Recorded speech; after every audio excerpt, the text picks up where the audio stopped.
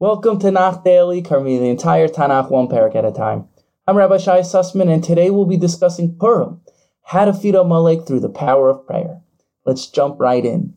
The story of Purim takes place in between the first and second Beis Hamikdash. The Jews had understood through Daniel's prophecy, 70 years after the first Beis Hamikdash was destroyed, the Jews would begin to return back to Eretz Yisrael.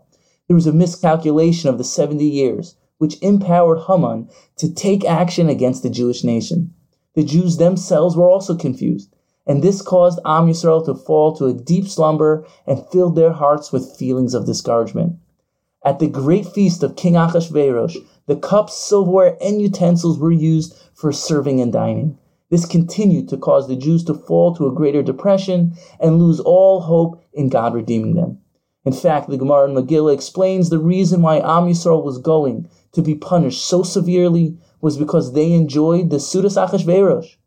This is really a wonder. Imagine the White House had cups and silverware of the Beis Hamikdash, and we would go and actually eat off them. Keep in mind, the Jews at that time were still in waking memory of the first Beis Hamikdash. It was only about 70 years later. This all represents how the Jews were falling to a lower and lower spiritual level, until eventually they had completely given up on themselves and God. They thought God wasn't going to redeem them and no longer cared about them.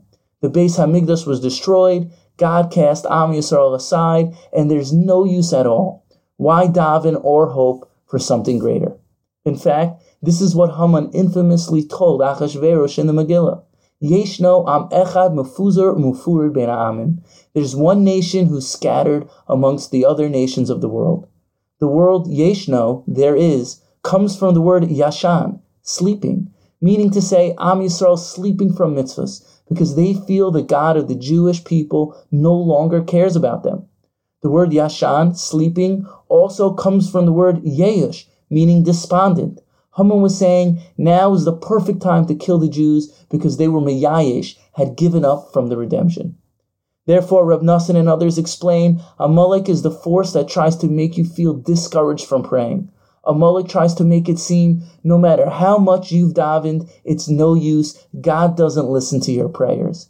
This causes a person to actually stop praying, because you don't fully believe God actually cares about what you have to say and listens to every single word you utter from your lips, then obviously you'll stop putting your energy into davening. That voice inside every single one of us that feels, what's the use? Another few words of tefillah, is it really going to make a difference? There's so many things I've davened for in my life, it seems God doesn't listen to my prayers. This was also the exact same sentiment of the Jewish nation at the time of the Purim miracle. However, we learn from Purim nothing can be farther from the truth. God listens to the tfilas kol peh, prayer of every single individual. No prayer ever goes unanswered.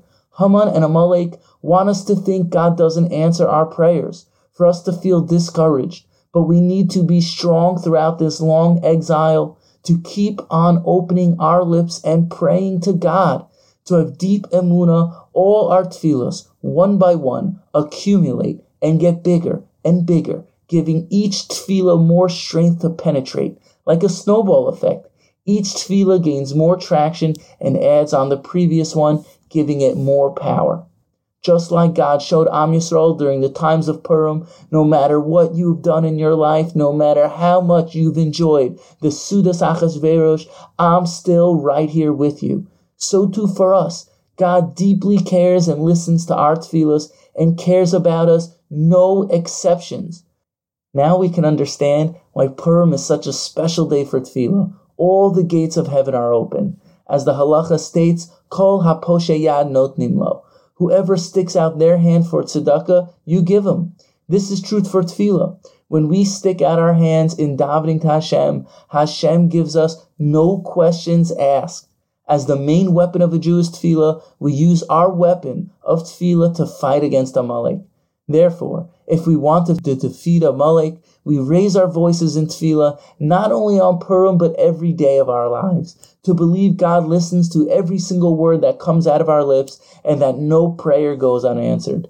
Let us merit to the final redemption when all our enemies will see the truth of Am Yisrael and there'll be no more war on my holy mountain. Temple Mount will become a praying spot for all the nations on earth once again.